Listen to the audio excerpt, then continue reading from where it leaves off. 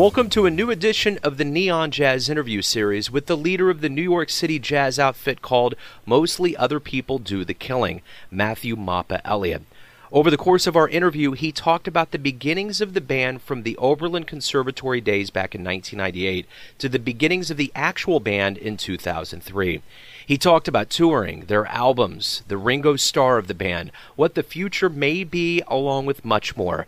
Dig this interview, my friends. Thank you for taking some time to talk with me. I appreciate it. Anytime, shoot.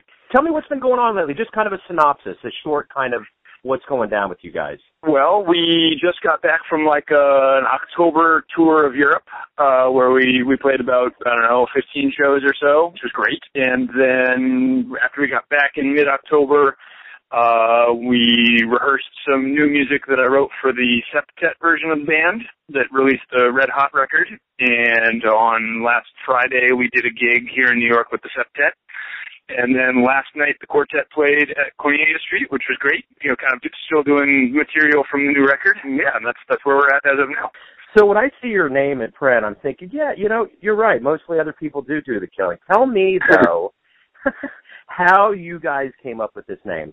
Oh, it's, I read it when I was in school in an article and thought that, that would make a really great band name. It's memorable and, interesting on a number of levels, and it has served us well over the years. People don't tend to forget something like that. No. It sticks in the membrane. So when you met Peter Evans in '98 at Oberlin Conservatory, was it kind of this match that kind of brought this about? What was that meeting like? We kind of were, two of a group of people. There's a group of people at Oberlin, not just the two of us, who were kind of interested in a really wide variety of things, in that we were interested in jazz, but also interested in electronic music and classical music and new music and improvised music and all of that kind of stuff. And so there was a fairly large contingent of musicians interested in a really wide variety of things, and we kind of gravitated toward that same circle and kind of laid the groundwork for the way I think both of us play at this point, as Peter's music and my music both are kind of continuations of that very wide net kind of musical thinking, without a whole lot of boundaries between things. And then that large circle comes together in 2003. You formed the band. Talk about the beginnings of this band. What was kind of the philosophy and how all of this kind of came together for you guys? Well, I moved to New York a year before Peter did, and started, playing with John Arabagon. And when I met John through a mutual friend, John Lundbaum, who we both still play with, he was very clearly the saxophone player that I wanted to work with, because he, also has huge, wide-ranging sensibilities. And then eventually, when Peter moved to town, we met Kevin, and we met Kevin through Mary Halverson. She introduced us, and that kind of core quartet formed. And we didn't really have, in the beginning, it was basically just kind of a free jazz quartet modeled on, Ornette Coleman and Masada. And as we played live more and I wrote more tunes for the band, it became clear that when I would write fairly simple, jazz-based structures that we could take apart very easily, that kind of led to the most interesting music on the bandstand. And so we started playing as a quartet in fall of 2003. And, by the mid-2000s, we had kind of established this style where we would extrapolate and interpolate all kinds of musical influences onto these very loose frameworks of tunes that I would write. It's interesting. The one thing that I noticed in your guys' bio is you guys kind of have a Ringo Starr story. Ringo was the last Beatle, and Kevin Shea was kind of a last-minute replacement. Yeah. How much did he complete the band?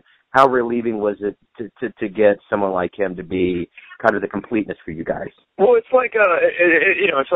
finding people with a sympathetic way of thinking, and that Kevin is very one thing we all know here in New York and in the music circles in general, it's when you hire Kevin, you're not hiring a drummer, you're hiring Kevin. In that, he's not necessarily going to ever play anything that's put in front of him ever. And that's kind of the exact interpretation of the way we make music in general. And that, like, I don't want to work with musicians who are going to play what I put in front of them. I want to work with musicians who are going to look at what I put in front of them and come up with things that are more interesting than I could have thought of on my own. Kevin naturally tends to do that, and that kind of pushed the other three of us more solidly in that direction. But that was kind of the direction we were going in anyway.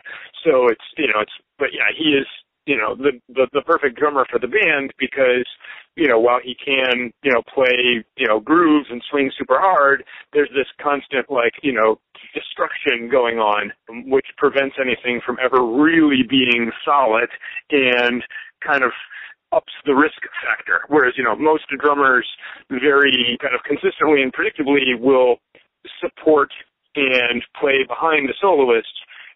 Kevin is constantly willing to, completely disrupt everything that's going on around him, which forces the rest of us to, be more sure of ourselves and to be more assertive and to create the kind of collages and, simultaneous realities that the band gets into, by 2004, 2005. Wow, that's an interesting dynamic. So it has been mentioned in your band's bio that there are songs named after towns in Pennsylvania. What's that all about? Since I was in college, I've been deeply suspicious of giving titles to instrumental compositions from, classical music to jazz, in that it kind of smacks of romanticism with a capital R, in that, the kind of 19th century ideal that pure music can tell a story, blah, blah, blah, blah, blah, which I don't really buy into because of the abstract nature of music. And so, I kind of realized that, you could call a tune anything you want to. And then, looking at composers like Anthony Braxton, who just attach, numbers to their pieces, or the classical idea of opus numbers is great. And so I think that whenever composers give titles to their pieces, you're kind of actively implanting ideas in the mind of the audience before they've even heard any of the music, and you're kind of directly affecting the way they're going to perceive the music in not always helpful ways. And so I wanted to pick something completely arbitrary and completely unrelated to music to use for song titles. So I just use towns in Pennsylvania for every one of my song titles, and that takes care of that problem. What is it like to have your own label? In this music age now, you can kind of run your own show. What is that like? Well, for us it was kind of born out of necessity, in that when we were starting out, we were not the kind of band that was going to attract, established record labels, because, we play fairly, difficult to pin down music in general. And so the idea behind that was, well, if we release it ourselves, I'll be able to kind of maintain total creative control from, the way the album looks to, all the other aspects of it. And, in the 21st century with the internet and, kind of simplistic distribution that way, I'd be hard-pressed to figure out what advantage we would have by being on a label that we don't have on our own. In that, I'm able to control the budget. I'm able to, to spend and invest the money that I feel is necessary for the music, and I'm not under any pressure to, produce a product, in quotes, that will, turn a certain amount of profit, because that winds up kind of influencing decisions that artists make, and it also kind of, to my ears anyway, very much streamlines the music that's being made right now, and that, a whole lot of music out there is made because it's in a certain style that a certain label thinks is marketable, and I don't necessarily believe that leads to very good art. Speaking of art, you all really hit the road pretty well. What do you guys love performing live, seeing different cities? What is it like to get out on the road? Oh, I personally dislike traveling a great deal, which is why I stopped being a full-time musician and became a high school teacher. As, the traveling and the kind of general stresses that are involved in that aren't really fun for anybody, I don't think. But the actual performing is spectacular, And so if we lived in an era when it was still possible to, go city to city doing one-nighters without, a great deal of travel in between, I'd be all for that. But, spending days and weeks on, planes and trains every day, hours and hours, is no fun for anybody. But, that's what you have to do in order to get your music out to people who want to listen to it. So, the actual performing is spectacular, and we love, performing for audiences wherever we can. It's just that at this point, because of the economics of, the jazz scene, it's very difficult in this country and increasingly difficult in Europe to, put together a string of shows that is A, lucrative, and B, manageable on the travel side of things. So, from my perspective anyway, I choose not to do that very often. In favor of just kind of, playing, here and there, like a tour here and a tour there with lots of time to decompress. I mean, there's a reason why rock bands will go on a, world tour and then disappear for 2 years. Yeah. Yeah. If it was fun, that wouldn't happen. Right. So that's interesting. You're a high school teacher. Do you like that? Do you like kind of getting into that mode? And so the kids know who you are. Obviously, you know the kids well. What's the symbiosis going on with you guys? I tend to not ever talk about that with my students. Sometimes they will do a small amount of digging online and figure out what I do outside of here. But, while I'm here at school, we're not focused on what I do. We're focused on, these, most of these kids don't know who Beethoven and Coltrane are, so they don't need to bother with what I'm doing yet. Right. That's right. We got to take care of the foundation first. Yeah. Well, that's interesting that you mentioned teaching. Who's taught you the most about music? Well, definitely my parents. My parents are huge, jazz and music lovers, and, from before I was born, they had, Miles Davis and Ornette Coleman playing around the house constantly. So I grew up in an environment where I just kind of took all of this music and its, greatness with a capital G for granted. And so, for me, I live in a world where the most famous, most important people are, Duke Ellington and Charles Mingus and Miles Davis, and those are the people that were talked about in my house all the time. So I just kind of take for granted that, everyone should know that these guys are, the most genius musicians that America's ever produced, and so I kind of owe that to my childhood. I lucked out and had great teachers in high school and college too, but right. Coming from the household with my parents and my parents' friends, that was by far the best education I could have. Yeah, absolutely. So why do you love jazz? Well, I mean, I never even thought about that. I don't know, because it's great. And that's literally never a question that has ever crossed my mind. In that, that I've been hearing it and, acknowledging its amazingness, since before I could talk and sit up straight. So, it's like asking somebody, why they think the sky is blue. Right. It's just that's just how it is. Well, no thought is necessary. Yeah. It's just a part of what you do.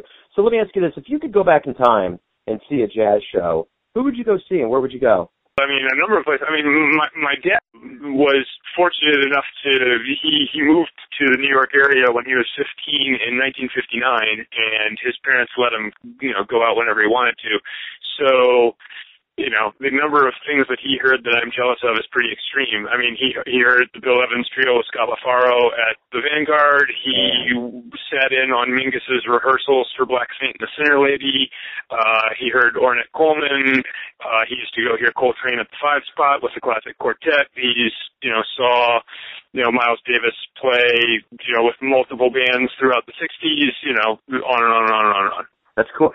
So let me ask you this. What's the future of the band? If we hook up in 10 years from now, and I ask you, what's going on with the band? What are you going to want to tell me? Oh, well, I hope, we're still kind of, pushing for new things. Like at this point, coming off of a tour, I mean, we're still at a point as a band where every night when we play, new things happen that have never happened before on every single gig. So, we're not even remotely near repeating ourselves. We're still in a phase where every night has new explorations and new ideas. And we just played last night and several things that had never happened before happened in both sets.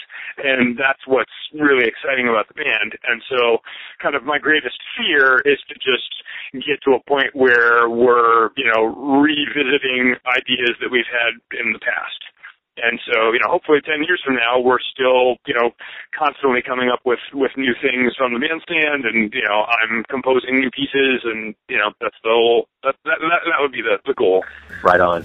Matthew, thank you for your time. I appreciate it. Anytime, man. Thanks a lot. Thanks for listening and tuning in to yet another Neon Jazz interview, where we give you a bit of insight into the finest players in New York, Kansas City, and spots all over America, giving fans all that jazz. And thanks to Moppa for his time, passion, and inventive tunes.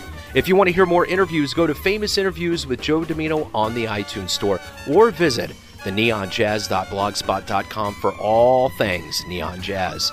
Until next time, enjoy the music, my friends.